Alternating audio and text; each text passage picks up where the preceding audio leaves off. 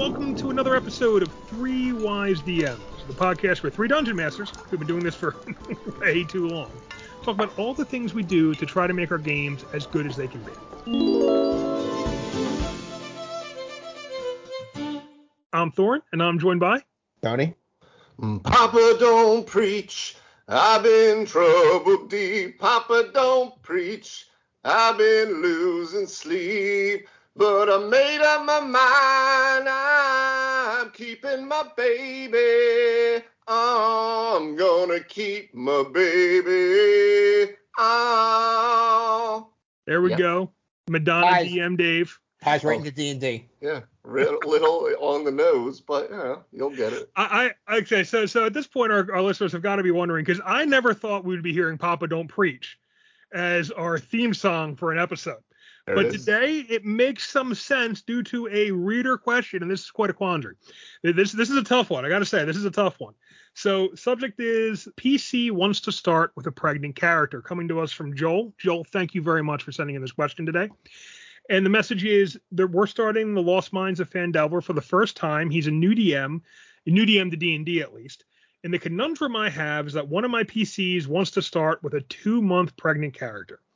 Now, I'm someone who loves creative play, but I can only imagine the amount of problems this can cause down the road and if we want to continue playing after the module. We've already established that we're not role-playing any violence towards children, but this is like on the fence. Is this a veto situation? How would you guys handle this situation? I gotta say, man, that's a tough one, because I feel like there's two really strong sides to this. And this is one of those episodes where I kind of wish we had a woman on the panel. I kind of feel bad. This is three middle-aged dudes talking about this. I think having he called himself a saying old. He reeled it back in. Oh, we're definitely past our we're let's just say we're not in the college years. You know, we've been through this. We all played second edition when it was out there, but first edition for you. Basic. I played basic and first with I played some first with Tony's group, but even that was hybrid first and second. Second's really I had the magenta box. I learned to play in the magenta box a little bit, but second edition is really where I came alive in D&D. Yeah. Neither here nor there for this topic. No, we didn't concern ourselves with such questions back then. Right. Because I got to tell you, no D&D book I've ever seen has rules for pregnant characters. Maybe there's I'm not saying this is not one of those ones where we say, ooh, check in the back of your DMG, because they did put it in there. No, not this one. Not Xanatar, not Tasha's. No one has officially dealt with pregnant characters to my knowledge. No. So, I mean, this is really quite a quandary. So on the one hand, we don't know anything about the player who wants to play this, but I can certainly see, women not wanting this to be treated like a disability. You know, pregnancy is something I can understand a player wanting to role play as part of their character. We've had several players play characters who had lost children, but not who were actively pregnant. Yeah. So I can see why someone might want to do this and why they'd be motivated to do it. And I can see the pitfalls as a DM, because I mean, what are you going to do? Roll out some homebrew miscarriage rules? That just seems like it's in really poor taste. You know, that was a natural 20. Make me a con save. You lost the baby. Good luck with that. That is not going to go over really well at your gaming table, I don't think. I mean, so what do you guys think? How do you handle this? Well, I'm going to go right to the jugular on this. And the concern is, well, you know, this character's be traveling with a pregnancy and but the joke is time is endless, right? I mean, the whole Curse of Strahd game took place over, 3 months? We toured Barovia. We did everything. We looked under every rock. We went up every cliff. We went into every cave. I mean, seriously, the whole campaign could end and there's no baby. That is certainly true. And at 2 months pregnant, I mean, look, I'm no expert on these things. Yeah, right. I don't have children, so I'm going to throw that out there right now. But at 2 months pregnant, your risks are lower than if you're at 6+ months pregnant. So you're right. If they get the whole campaign done by during the second trimester, maybe that works out. Of course, then you don't have the dramatic having of the baby scene. Cut scene at the end. So obviously, we've seen movies and books and TV shows where sometimes the characters are involved in childbearing while some cataclysmic event is happening, right? Whether it's like Walking Dead or, stuff like The Quiet Place, things like that, right? Also, even Mad Max, the last Mad Max movie. Well, yeah, that's right. My first thing, though, immediately when I read this was I want to know two things, and they decide. So as I was reading the question from Joel, the first thing that came to mind, because he puts right in there, right at the end, he says, is this a veto situation? Like we've talked about, where sometimes you're just like, no, that's just not going to happen in my game. How do you deal with those? The two questions I want to know are, is this player a male or a female? Because that changes my thoughts on this dramatically. And two, what is the sensitivity of the player? And then, ergo, the sensitivity of the table. Because one of my biggest concern here is that they're playing this for the jokey, irreverent, you know what I mean? Like the kind of the ass reasons to play a character, with this type of, with dealing with like the character is pregnant, right? So like those are my things. If it's something where it's a player who is seriously wanting to like, play out some of this stuff and really investigate this, in a way that is respectful, and also they happen to also be a woman who maybe has born children or, those types of things, I think I'm way more accessible to that, allowing it in my game than some douchey guy who's like, my character's pregnant. If it's that kind of thing, immediately I'm stamping that down because that's a big red flag for me. Yeah. So you're saying basically you don't want someone playing this for laughs. You want someone playing it as a bad taste. Not at all. Not at all. Like I don't really know where the impetus is coming from. And again, we don't know Joel's table and the players, and that's so we're somewhat spitballing here, but I really want to know what are the reasons behind this, because why is this person adventuring? I mean, there's something to be said about, you're caught in something, right? You happen to, a cataclysmic event happens to your town and you need to get out, and now it's a survival game, right? And you happen to be pregnant. Holy shit, this is big time. Lost Mines of Phandelver is not the module for that. Lost Mines of Phandelver, literally the big hook. I mean, there's no spoiler here. The thing's been out for like 15 years at this point or whatever, right? But it starts with you're hired to guard this wagon of goods to Phandalin. It's a whole meet me in Phandalin adventure hook. You've been hired by your patron to you're not a mercenary if you're 2 months pregnant. That's not well. That's not necessarily, maybe that's like, I mean, because one of the things that comes to my mind is it's dude Dave with no kids saying that. Like, no, maybe you are. Like, you're actively working still. So, well, you would be. I mean, in 2 months, I mean, especially in America, you're working until pretty deep into the pregnancy. So, if you have a manual labor job and you can like lift groceries and stuff, yeah, I mean, it may, I mean, if your character is a mercenary who got pregnant, by American standards, which are granted not very good, you would still be doing your job. You wouldn't be getting that maternity leave until you get that third trimester.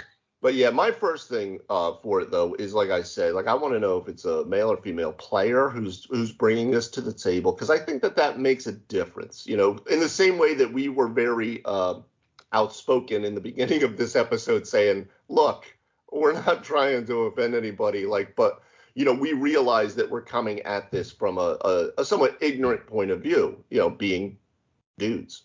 But yeah, and then also the sensitivity of the player and the table, kind of gauge that, take that temperature, because that could really trigger me, especially if you've had the conversation, obviously, like Joel has said, of, okay, what's cool and what's not in this campaign. Obviously, violence towards children, which is why they're not playing Curse of Strahd. Obviously. Also, Joel, don't jump from Phandalin into Curse of Strahd. I'm just going to let you know now, okay? Or you're going to be having to do a lot of heavy lifting. Curse of Strahd was not shy about putting children in harm's way. Not shy at all. Exactly. Or in cookies. Yeah, right? Oh, look, those are children's bones being turned into those cookies. Yeah, we could save these two kids, but the thousands who came before, not so much. So Tony, what do you think? I mean, you mentioned the kind of you would try to squeeze it in within a time limit, but like as far as like the general impression, someone comes in and says, "Hey, I want to play a pregnant woman." How do you react to that? I gotta be honest. I'm looking at this a little differently than Dave is because my immediate point is, or thought process is, unless this story, what they're bringing to the table for their character is inherently disruptive to the table in some way. Like, for example, if they were playing some type of character that did not want to adventure, that could be a problem. I've been there, unfortunately. Like, their character, like, my shtick is I don't want to adventure.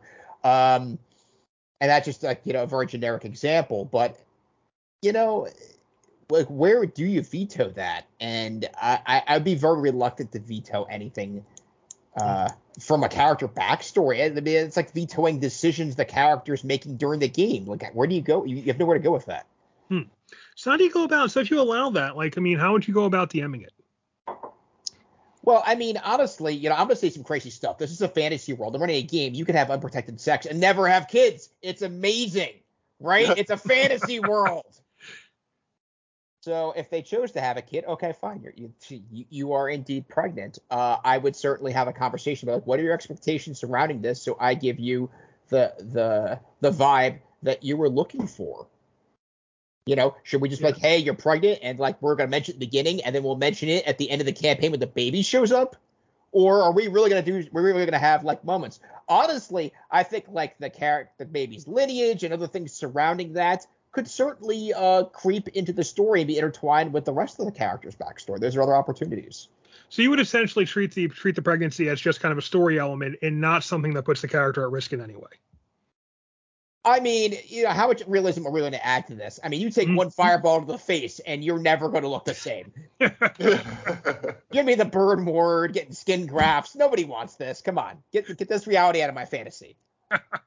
That's a great point, because my mind does first go to, well, shit, they're pregnant, and you're getting beat up by goblins or whatever, and, poison gas attacks from green dragons, and, that is my first instinct to be like, okay, well, what does this really mean? But you bring up a great point. It doesn't need to mean anything. Like, it can be a story element without actually being something that is at risk of like a miscarriage or something. A mechanical element, yes. Yeah.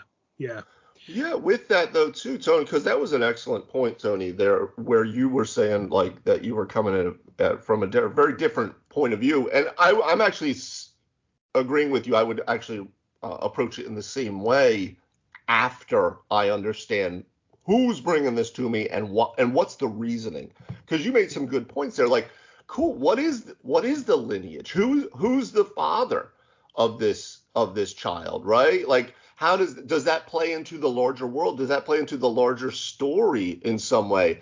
And that's fun stuff to play with. But again, it is that point where is it that thing where you're gonna mention it in the beginning of the campaign, you're gonna make some references to it while it's still new and fresh, and everyone's like, oh my god, this is so crazy, and then you're not gonna bother with it as they're dungeon delving, right? And then something happens with it.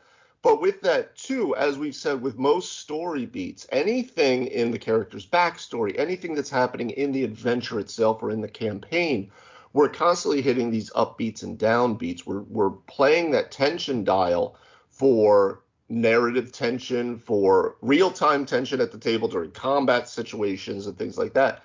But that's where I would get a little funny about it, because it's not me turning the tension rod on this character. Well, now I'm turning the tension rod on this character and the kid. And like, do I do something with that? Do I, it starts, for me, I feel kind of, I don't want to touch it. Like, I don't want to play with that, at my table with my players, and I know them and we're all in agreement with things. But just my first read on this, like, I'm really kind of like, it's like the way I'm feeling for this past 15 minutes, where I'm kind of like watching myself talk and being like, just don't fuck this up, Dave. Like, don't put your foot in your fucking mouth, because you're not trying to, but you're trying to explore this question. You know what I mean? So, and for the same reason that Joel sent this really really, really deep question in. This is probably the most off the wall one we've ever gotten, I think, in our third season now. Well, yes, this is episode 101. I guess you'd call it our third season. We're not quite in our third year. We probably are, actually. We've skipped a couple. I break them into 50s. Yeah. So, and I think this is Tony, the way Tony is looking to approach it, I think is probably the best option, right? You have a player who has a story element, put it in and don't ruin it. Don't add unnecessary realism to just make things dark and gritty and lame. Don't steal the thunder from this piece of drama they're trying to put in by undoing it with some random ogre's critical hit or something. Just make it something that's more of a story point and not, as Tony said, not a mechanical point. Now, Dave, you keep saying you'd want to know what they want to do, and that is actually something that the more I think about this, the more I'd really want to get into that, because I have a lot of questions. Actually. Yeah, it just, as you unpack it, right? It just because build questions. Because you start thinking about, okay, how has this been presented in other stories, right? I mean, we talked about Mad Max, Quiet Place, Living Dead, but I can also think of like Supernatural, where or Charmed, where people have had babies that weren't, is this just a regular human pregnancy, or is this pregnancy the result of some kind of supernatural circumstance where, they're giving birth to potentially the Antichrist or potentially some angel's child or something that is also perhaps, protected and can help protect the mother somehow. There's another way to go about that it doesn't need to be a source of fragility. It can actually be a source of extra power with some role playing kind of not downsides, but some role playing things you need to watch out for in the game. But then also maybe, the baby becomes something, if it has some magical powers, that can save the party in a bad situation. Or maybe the baby's making bad things happen. You literally have a show on HBO right now called The Baby, where a baby keeps killing people. It's a supernatural baby, and it's killing people. Actually, Thor, that's a great point that I hadn't really thought about. But yeah, like Tony had said, like, take the realism out of my fantasy, right? Yeah. So if this is where you're going with it, we're dealing in a world that has celestials and fays and fiend and undead and all these other things, extraplanar beings. So is it involved in that in some way that completely changes it, and you can then start to play with it in a much more narrative and even mechanical way, like you were saying? That is an interesting point, and maybe something for Joel to. This is something where, like, I think, like we've talked about before, a player brings a different idea to you as the DM, when you're going to be running a game, and we've talked about how we kind of are at the negotiating table where we say, that's cool. How about instead of this part of it, though, we have this, and you throw it back to them. And that's something where maybe if you're concerned about like the way I'm kind of talking about it this whole goddamn time, if that's something, then yeah, add a more fantastical element to it and see if they want to play with that. Even, I don't even know if it's negotiation. I'd want to talk to the player to find out what direction they want to go. What do you have in mind for this? Just as we talked about, how do you expect this experience to be? Do you expect this to be more realistic? We're trying to protect the baby and it's at risk of being injured in combat, or do you want it to be more story focused where it's not something that's mechanically at risk? Or do you want it to be, or do you want it to be a more supernatural type of thing? What is the backstory? Was this a tryst with like the prince or something? Now you're running away, or was this something like some kind of supernatural kind of pregnancy or something weird where the baby could have some extra power, extra mechanical kind of weight to the game, and really find out what the player wants to do? Because it's almost like I wouldn't pitch it as, hey, how about instead of that we do this? I would just want to find out what kind of experience they want to have, like Tony was saying. Because if the player wants to do this as it's a pregnant character with a baby, and that's how they want to adventure, and they want to just play that out as a normal pregnancy, I want to give them that. If they're open or they want to have it to be more magical, more supernatural, I want to give them that, right? If you're going to play with it, yeah, find out definitely where they are and why are they bringing this very specific character backstory to you. Yeah.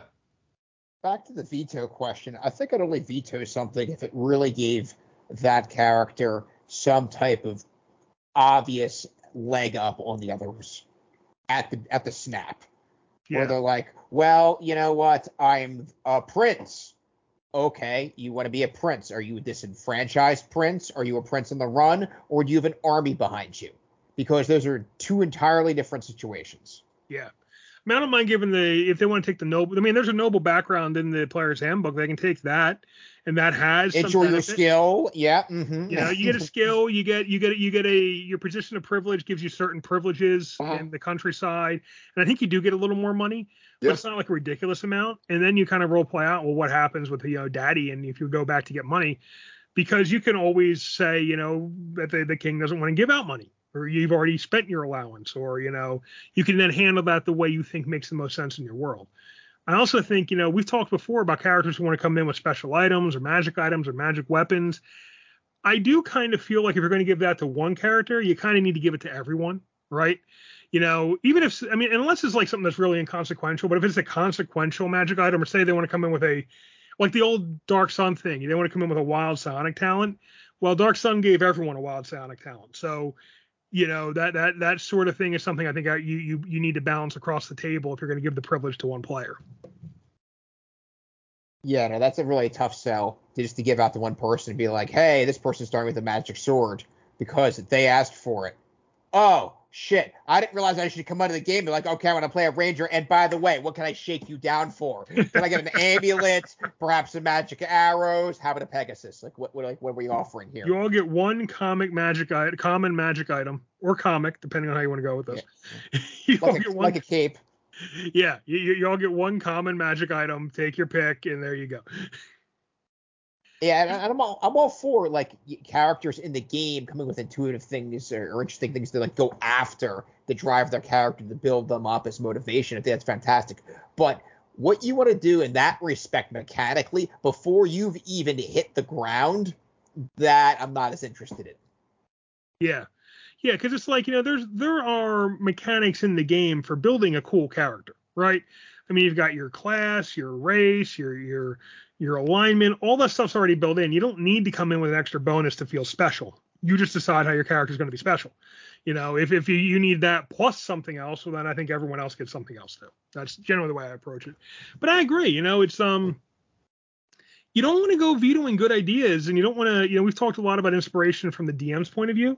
A couple weeks ago, we had the episode about campaign worlds you want to play in, and we said, follow your inspiration. Well, you got to allow your players to follow their inspiration too. Something, to be honest, I haven't necessarily been open enough to sometimes, I find.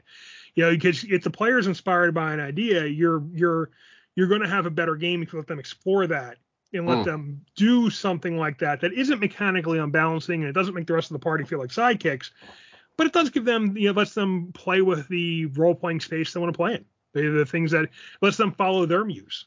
Yeah, that is one of the biggest things though. I want to know what the why of it, right? Like we've been saying, that's the big thing. And it's not as you said in the beginning, Thorne, you don't want to play it like a disability or as a disadvantage necessarily, but the closest thing that I can come up with is my conception of Roderick, right, during the Storm King's Thunder campaign, where I had an idea that was completely pulled from the House of Usher, of this like cursed line that was affecting the male lineage of this half-elven like dying nobility family, kind of like the House of Usher.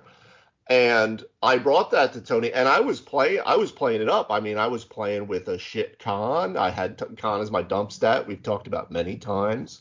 Which we massaged. An excellent choice. We massaged out over several levels, but that was something where I had a reason, and I had a pretty solid backstory as to what was happening and what I wanted to kind of explore, that Tony said, wow, this is something I really want to play with. So yeah, let's go with it. And then worked with me to then build that into something that you could use in the campaign, where I wasn't just, going to be offed in the first two sessions.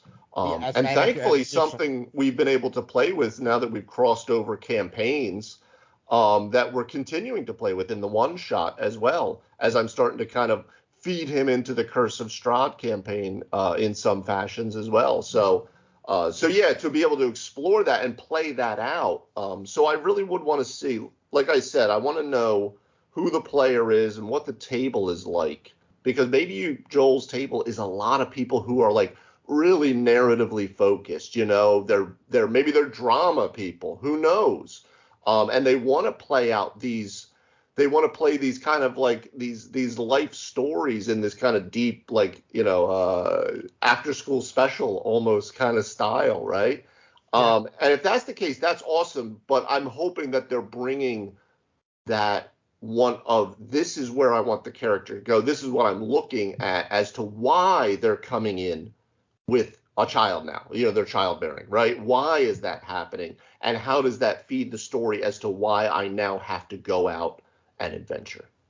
And just hopefully they're not paired with some wild pyromaniac goblin who just says totally inappropriate things all the time. Maybe don't give out the Wand of Wonder immediately. That's all. He'll make a great uncle one day. And definitely don't give out Tony's updated fucking Wand of Wonder right away either. Wait till the end game, okay? Because then they roll some fucking shit.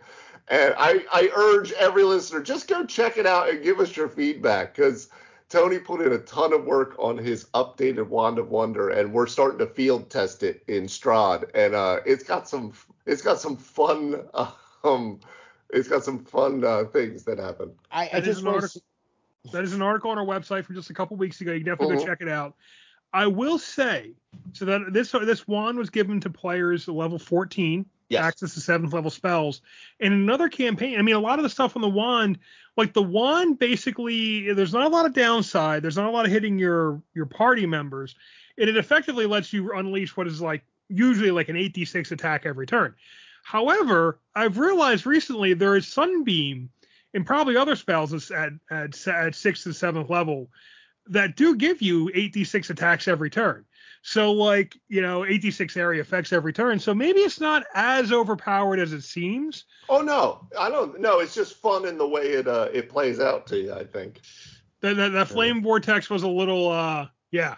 Yeah, no, there are plenty in there that when they go off, whoever happens to be in the range is just gonna have to take it in the teeth, friendly or foe, No, almost none of them affect friendly characters. That's what unless am I wrong, Tony? If I remember correctly, almost all of them are you get to choose the targets, right?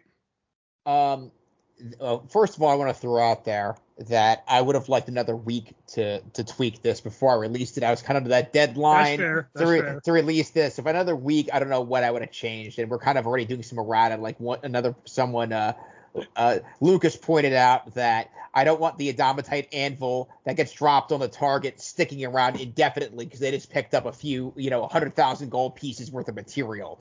But that is not what I had intended for that. There actually isn't there in the beginning of the write-up a statement of how long things last for? He got into the some different interpretations around that. For example, like one of the characters that got hit with a wave, they're wet afterwards, or they're hit with snow, they're still drenched afterwards. Like some of these other residual effects did stick around. But yet I actually created this from other spell effects, and I just made them more interesting and fun and less mundane. The problem is a Wand of Wonder, like when you're a 14th level character, you can't have, or even like you're a 7th level. I think go back to that one battle we had in Storm King's Thunder, which was super pitched, and we're way off topic, but I'm going to do this anyway. Where we're in the Hill Giant stronghold, and there was like 7 hill giants running around, the boss hill giant, hobgoblins, wargs, ogres. It was a real absolute. That was probably one of the more top 3 tense battles we had in the whole campaign. Yes. And everybody really had to have, dare I say, their shit together. Like things needed to fall into place. They needed to rely on each other and start really chaining some things together and use their characters really effectively, or you were going to get wiped. Like all the freaking bad guys were in that room and you were trying to pick them off. And if you're in a situation where you're using random stuff, where it's like I spent my one game in Curse of Strahd, body stunned herself. Like, you can't, like, that is not a good item for a character in these situations. I mean, need I say more? Like, I it's think got that's exactly how the Wand of Wonder is supposed to work. So that was how we decided, just to round off this, yes, very far afield thing. But that is how we kind of decided, between Bonnie and I, how to play with it, is that because it is such a chaotic instrument by its very nature, and this updated version is a wildly chaotic instrument by its very nature, each day she doesn't know which wand is going to show up. So there we go, more chaos. I liked I've said this before, second edition, the one good thing about the second edition Wild Mage was the way it interacted with the Wand of Wonder. There were two abilities that went with it. One was you were basically able to attempt to cast any spell you knew. And you had a 50-50 chance of it working. And if it didn't work, then you got the magic surge from the Wand of Wonder. So you could use the Wand of Wonder to try to cast any spell you know without using a spell slot, but 50-50 chance the Wand of Wonder that you're not going to get it, and then the Wand of Wonder you just roll randomly on the table.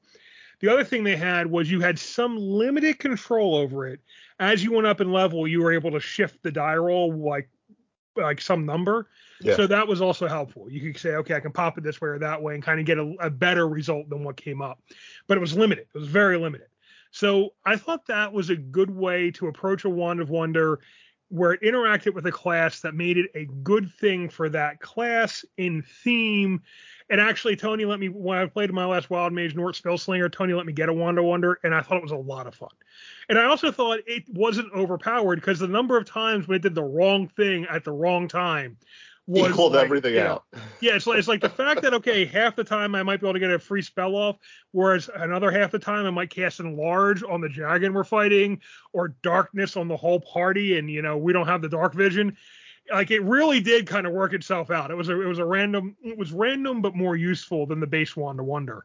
And I think that's a good mechanic for the Wild Mage. Like, I really think that worked out really well.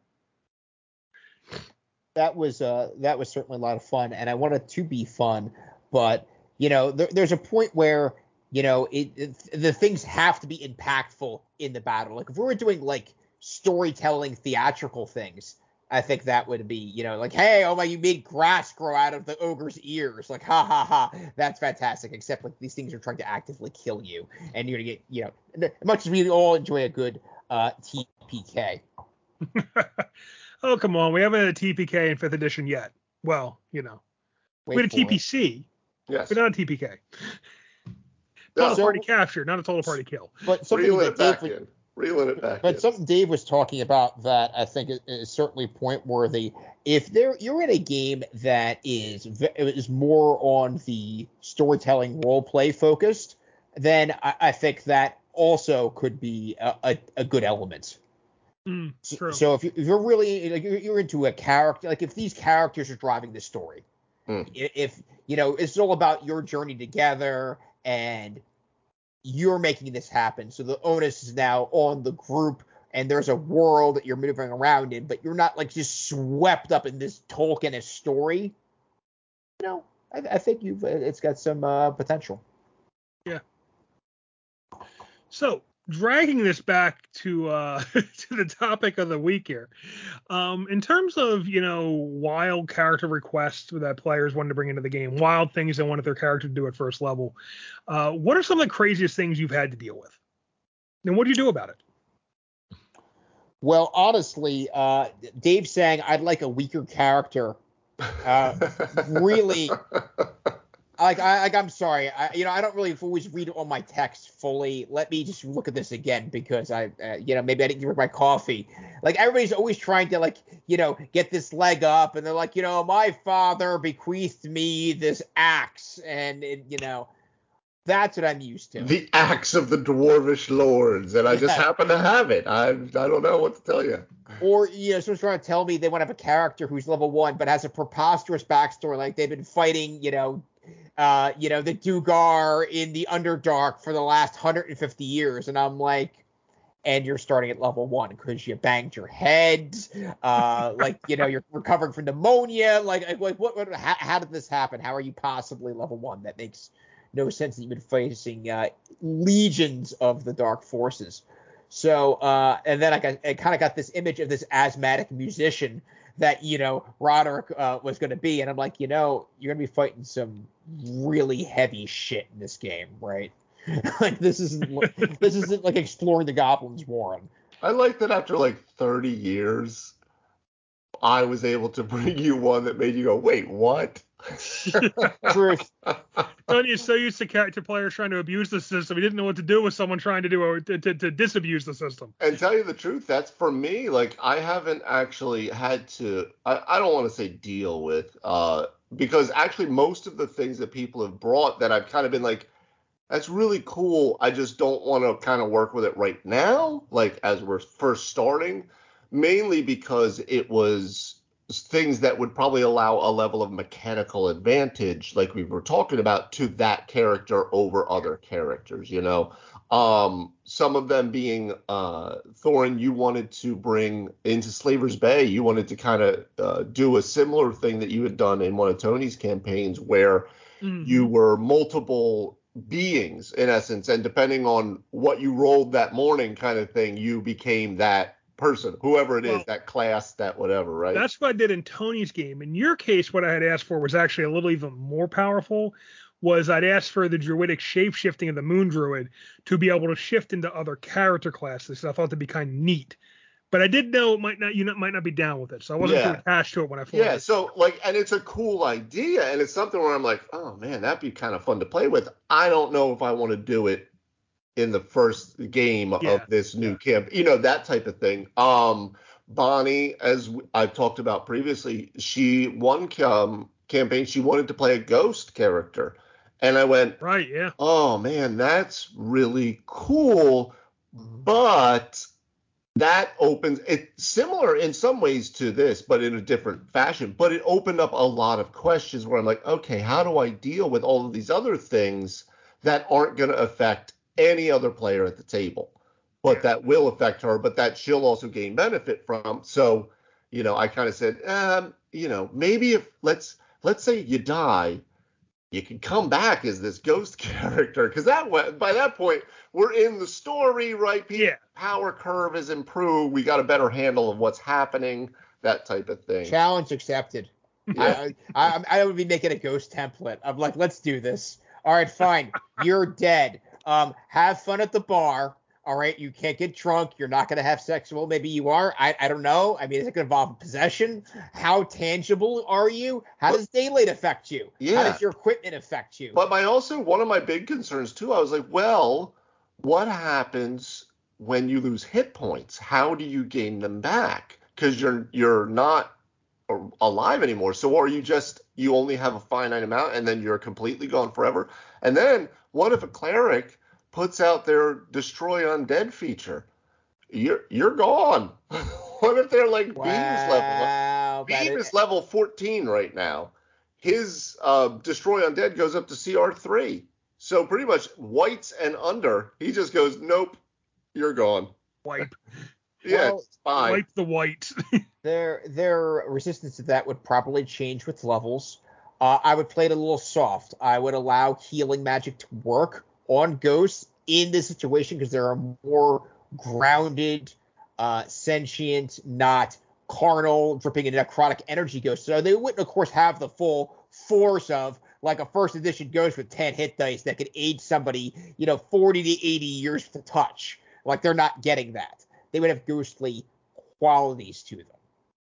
Yeah. So they certainly, like, perhaps they would have, I don't know, like some degree of phasing. I wouldn't let them just phase indefinitely because they could just run around through the whole castle and look at everything in every situation, kind of like a worse version of Thorn's Imp in your game. Invisible Imp for the win. I actually agree with Tony on this. I would, those questions to me are like simply, okay, I would allow healing to affect the ghost. However, I would also make the ghost affected by the turn undead. And I would up the level, like as the ghost gained levels, I would up its effective CR rating. So it's probably always ahead of your destroy undead. But I would make that a problem that the priest and the ghost had to worry about. I would be like the priest turns undead and your ghost pal also gets turned and now she's running away. Right. So I would play with both. Because I think that'd be kind of interesting to play with. I think it'd absolutely be funny, Absolutely. But I would allow healing, like flat out. I'd allow that to work, or I would give them another way to heal the ghost, something else. I'm not sure how that would be. Maybe necrotic energy can heal it, something like that. For me, it's interesting. So I've had this kind of challenge from a couple different angles. I've always kind of had players who want to do things that are like not quite in the book. Bonnie is a good example. Like the first 5e game we're playing, I'm telling everyone to keep it nice and simple. She goes and pulls in a race for an Unearthed Arcana race that was not approved. So I'm like, that you never saw anywhere else again. They just got rid of it. No, yeah, they didn't approve it. I mean, it hasn't been super disruptive or anything, but there was sort of like I'd rather you pick something from the book. Oh, I really want to do this. All right, you can do this. Go ahead. Also, the big second edition game we had, the one player, we've talked about it before. My one player wanted to come in as a werewolf. Werewolf, yeah. And I just flat out made him a werewolf template. Boom, there you go. Because at the time I was just a little crazy with that kind of thing. I was like, whatever you want to do, I'll make it happen. And I just made him a werewolf template. And that actually worked out pretty well. We had a good time with that. But second edition was a little more flexible. You didn't have things like bounded accuracy to worry about. And you could always throw other stuff at other players if someone felt overpowered. So I thought that worked out well. The other kind of problem I've run into, because some of the stuff, like if someone just wants to come up with I want to come up with like a +3 sword at first level, that's a no. I'm going to give them a +1 that levels up with them. Which I've done before for some characters. So that's not as bad of a thing, but you do, I think, have to think about giving other players some kind of advantage to go with that. But when we started Woodstock Wanderers, two of the players who are older players, one very experienced, one not experienced with D&D at all, they wanted to play older characters who had adventuring careers already. And the one player was kind of fine with, okay, he's forgotten most of his stuff and he's just leveling up by the book. The other player who wasn't so used to D&D kind of didn't get that at first and kind of wanted to be, oh, I can teach, he kind of wanted to be kind of the de facto party leader because he was an older kind of someone who had done a lot of adventuring and trained warriors. But I'm like, you're still first level, dude. Like, you're not going to be, just because you're playing an older character, you are still starting at first level, and you're not going to have any kind of leadership over the party that you don't naturally accrue. Like, you're not just going to be able to boss people around because of who your character is, because that's not going to be a fun experience for the other players, which is what you have to watch out for in any of these things, right? Someone wants to do a character that's cool to them, but they want some bonuses with it, and those bonuses make them better than the other players, make the other players feel like they're less part of the story. Make the other, it's very easy to kind of give one player some boons, and all of a sudden everyone else feels like, well, I guess it's their story and not really mine. I'm just a support character, and you got to avoid that. So that's the one big danger with these things, is finding a way to accommodate what the player wants to do without it upsetting that kind of feeling, not just of balance, but of relevance for everyone at the table. That reminds me of when we were playing a 4th edition game. We're all using figs, and I found this wizard fig I thought was really awesome. It was an older wizard, and I'm like, yeah, this is fantastic. Here's my character, boom. And I meet up with the party in the inn, and the ranger turns to me and goes, so, why did you start adventuring? Have an end-of-life crisis? Actually, in the case of both the players who did this, that is sort of what happened. They had both been in comfortable positions. The one was part of a paladin order, and he was a very Falstaffian character who had done his adventuring, and now he just enjoyed hanging out and eating all the food and drinking all the beer. And they kicked him out and said, "Look, we can't let you stay here unless you go do some deeds." They forced him adventuring. The other character was a wizard who had been part of an adventuring party when he was younger, and now he had retired. The warrior in the party had become a king. The wizard retired and became his court mage. Many years went by. The king died. His son inherited the castle, and boom, kicked the old mage out. So in both those cases, they had story reasons to be adventuring, but there was just kind of setting the ground rules of, okay, just because your backstory says that you're an older, more advanced person, we're in a first level party. You're starting at first level. No, and obviously, I mean, most of our longtime listeners will know, but this is obviously from the Woodstock Wanderers group, and it's the Sir Morton character, the paladin, and our former wizard Hasbin, who literally was a has-been, was Scott's character. And subtle pun in the name, very subtle pun. Yeah. Which I think you actually played out very well in terms of like how you explained it for that, to have like these people with these extensive backstories, but why are they starting at level 1? I thought that was really a real simple and elegant fix. Well, also, honestly, I don't want to take any credit here. Especially in Has-Been's case, Scott came in with that. Scott understood the situation and came in with that. In Sir Morton's case, it was a little more of me kind of problem solving. Yeah. But it was, he was also open to that, and that was sort of half the backstory he brought anyway. I just had to I needed him to understand that, well, it's a first level party. You're not coming in as a 14th level adventurer. I don't care what your backstory is. They worked out quite well in that way in the story and in the adventure. And it was kind of exactly what we were talking about in the beginning. It was much more story and narrative focused and much less mechanically focused. Like, there was some initial questions about, like, did 5e have any kind of, like, age things where, like, if you're, like, Call of Cthulhu, for instance, you have certain bonuses and deficits that occur with what age you're put in. Sometimes you get more education and intelligence, but you lose some strength and fortitude as you get older, type of thing, which I think can be an interesting mechanic. But we didn't even bother with any of that. It was just, okay, this is who they are, level 1, let's see where it goes. And it was exactly very just story driven and very for the character's story arc itself. Yeah. That mechanic actually existed in first edition, where and second too, yeah. And that was been a trade-off. Like, well, if you want to, again, let's get back to that good old template. You want to play an older character? No problem. You're going to be a little slower and not so great at the lifting, but you had gain intelligence and wisdom. Yeah. But there is a problem with that, which is it really favors the spellcasters over the martial characters. So you got to be careful with that a little bit, because it sounds great. Like, oh yeah, this just makes sense. You get older, you get a little slower. Well, yeah, but that's why athletes retire before college professors do, right? And so it makes it harder to advance a martial character in that direction. Although Paladin's got some other stuff going on, so you could make him more magically focused. But it actually is a boon to the wizard, right? Because the wizard gets smarter, whereas the paladin, well, he just gets weaker. So, like, it's a cool mechanic. It makes sense, very natural mechanic. But if you start looking at it class to class, it's not an even mechanic. So you got to be careful of that. Well, that side is you are old, and you are role playing an old character in every situation. It's like, well, I've got this higher wisdom. That's fantastic. Doesn't help me up this cliff face at which we're scaling. Well, it does if you can cast more spells like you could in second edition. And Tony has made the point too earlier, is that, like, that's what you're coming in with, like, quote, at level 1.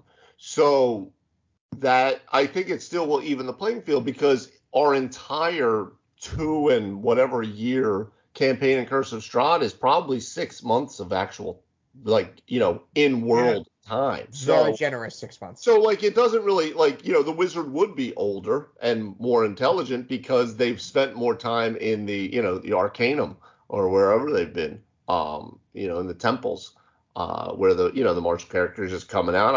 I got my sword, let's go. So, but nice over there. I could have seen that in some of the older mechanics where you had to roll for your dice and they were like your stats, and they were super unforgiving.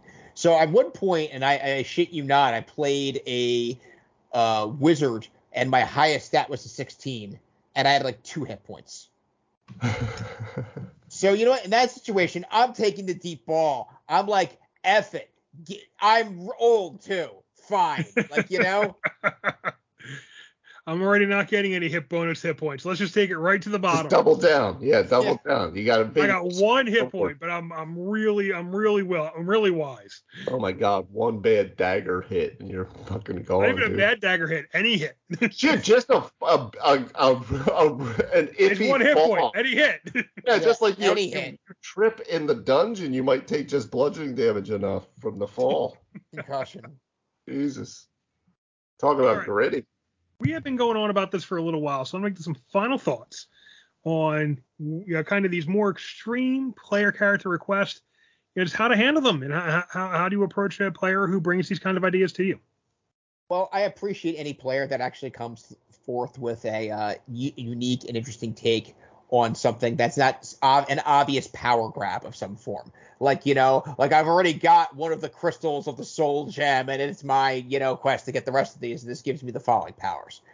Okay, good creativity, but, what about everybody else? So in that respect, it's certainly cool. That specific player's request, I would make it more story focused to make it work in the game. I would talk to them, ask them what their expectations surrounding this are, see if you can meet in the middle, and you can provide a good experience where they're like, hey, you know what? I enjoyed playing this idea that I had. You really made it work, and at the end you could look at it and say that, they would say that they appreciated it, and that's fantastic. The only other thing is where you look at the scenario, like where it's going to be in that particular case, if it's going to be more of a story-driven character, or like it's going to be a lot more role play than more of a focused combat-oriented campaign, then I think that's where that idea particularly shines. But I will say also, in tied with Dave's idea though, Thorne's character, who was 3 separate people randomly, that was challenging, and that was pretty wild. And that was actually a lot of fun to DM. It's fun to play boring. It was not boring. Oh no, there was a really cool one similarly. It wasn't a game I was running, but it was one of the games that we were playing with Bonnie's family, and there was her one nephew and his girlfriend. They weren't always going to be available at the same time, so they had an idea of they each had a character that would like swap out whenever one of them could show up. And like they would be sucked through this like portal or something, and the other one would show up, and it would be. And I was like, that's a cool way to just kind of deal with the schedule conflicts, But Tony, would you say that character, like if they bring you that character and it's a Goliath named Manos and he has one of the soul gems already, you'd probably be like, nah, I need a little more. Well, no, again, this is Manos. He's a giant. Maybe you have a map to one of the soul gems. You don't have one yet. Yeah, I don't really I'm not impressed with a player who comes up with an idea of why they should get something right out of the gate as much as they have a really creative idea of why their character's interesting. Develop these things in the game. When we're in the game, go for whatever the hell you want. You want to go find the equivalency of the soul gem? I bet it's somewhere. Knock yourself out. This is D&D. Go find that shit, but do it in the game. Yeah, it's a purple Goliath named Manos. Or Thanos, maybe. Yeah, back to Joel's question specifically, just to start with, I go back to my original thing. I would want to know who the player is, why they're bringing this very specifically, and what my table looks like. Because obviously that is a topic with a character who's pregnant that, depending on how you're going to play this story out, could cause some problems for some of the other players, and rightfully so, because that can be a very, very touchy subject for people.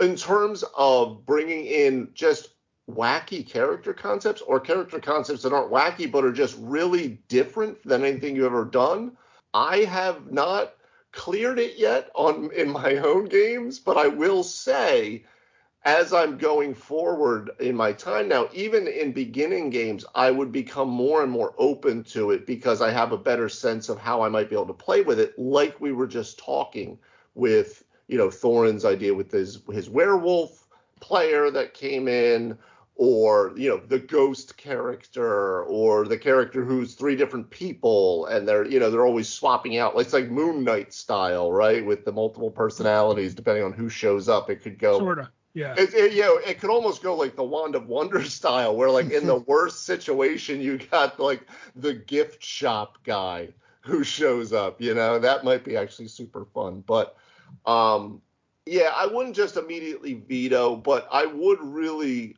find out from the person, like, what are they really looking for, and see if it's something that's to drive the story and the narrative forward, because then that's things you can actually play with and actually turn into something special, I think. Yeah, definitely.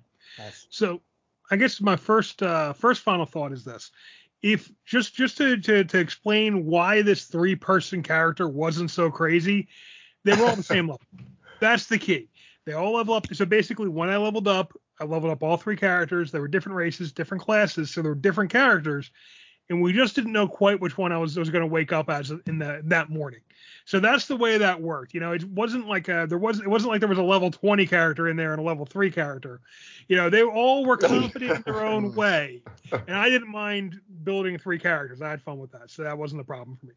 We're learning how to play all 3 characters. In fact, the only problem I had was sometimes you got 2 characters you got the same character back to back. I'm like, no, that's not the spirit of this rule. So we eventually made it that you were always going to be someone different. But that was an interesting thing. It was a lot of fun. I think it could be neat to do the same thing with a shapeshifting character who can turn into other classes, but that might be broken. We haven't tried it yet. I don't know. It's like he walks up to the door. It's like, well, hey, look, now I'm a rogue and I picked a lock. Now I'm a barbarian and I tank the damage. That it could be cool. I think it could be fun, but there is some room for abuse there if you can control what character you turn into. So maybe Dave wasn't so wrong in vetoing that, especially not for his first game he was DMing. Yeah. Now, as far as allowing, vetoing characters with these kind of weird backstory requests, it is often my knee jerk to do that, and I think that's a bad instinct. Like on my part, I think it's a bad instinct. You want to give players a chance to chase their own muses, to create the characters they're inspired to play, and to give them the room to play that character in the game. And that's not always so easy as a DM when you feel really responsible for game balance and, getting people to, you kind of just sometimes just wish they just pick the normal stuff so you can just play around with it. But, your players, it's as important that your players are inspired as it is that you are inspired. So you're not going to have a great game if you're inspired, but the players are playing crap they don't want to play. You're not going to have a great game if the players love their characters, but you're running a game you don't want to run. You got to find the balance there. And the balance usually starts with saying yes and. It's the old improv tactic. You want to do this thing. Okay. And why do you want to do it? How do you see this working out? Get a feel for what they want out of that character build and what you're going to put in the story in order to help them pay off on it. And from there, you can work together to make a fun game that fits your sense of balance and your sense of the world and story, but also fits what they're inspired to play. So I think you definitely want to try to do that. And that's really the most important thing to take away here. So yeah, Joel, we don't know all the details of the situation. Our advice would be, talk to them about what they want and see if you can make it work. And don't feel like you need to be negative about it. Don't feel like you need to put penalties in on it.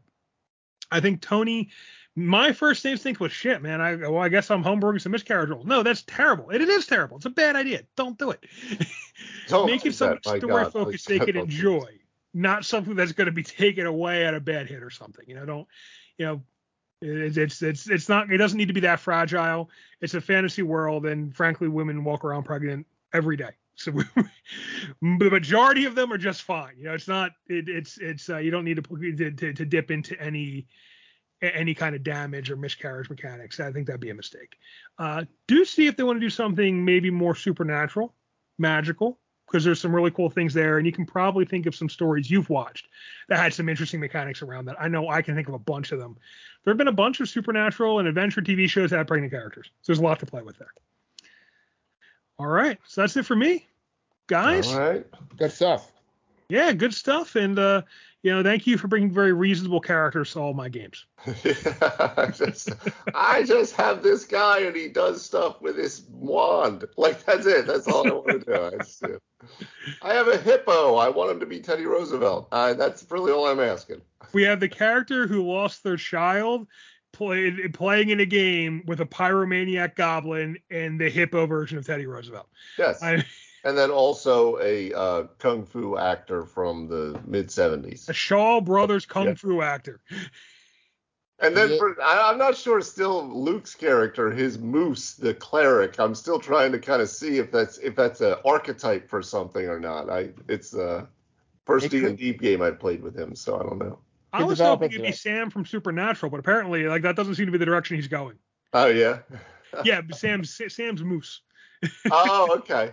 The demon Crowley always calls him Moose. Where's Moose? Because he's the kind of the taller and to Crowley's mind stupider one. Although he's also the smarter one, so a little confusing. All right, guys, thank you very much for joining me on this, and thank you all for listening from home. Really appreciate the support. This question comes from a listener. This question comes from Joel. He sent it in. We were able to work it into an episode. And if you have any quandaries like this you'd like to hear us talk about, we would love to hear about them. So please, if you want to hear us talk about your issues on a future episode of 3 Wise DMs, you can send us an email at 3wisedms@gmail.com. Go to our website, 3wisedms.com, put it in the What's Your Problem field, or talk to us on Facebook, Twitter, and Instagram. We're active in all those channels. We're always on the lookout for ways for questions we can help DMs work out. We're the podcast for DMs with problems. And we're going to do our best to walk you through the problem. We may not be able to solve it. We recognize we can't solve everything, but we will try to at least talk about the different facets of it and try to dig up some good stuff you can work with. Now, if you like what you're hearing, please give us a 5-star rating on your podcast platform. We really appreciate that. Helps us get the word out. And tell your friends. Share it on social media. We appreciate all the support you've given us and helping us grow. Thank you very much for that. And that's it for this week. We'll see you next time, 3 Wise DMs.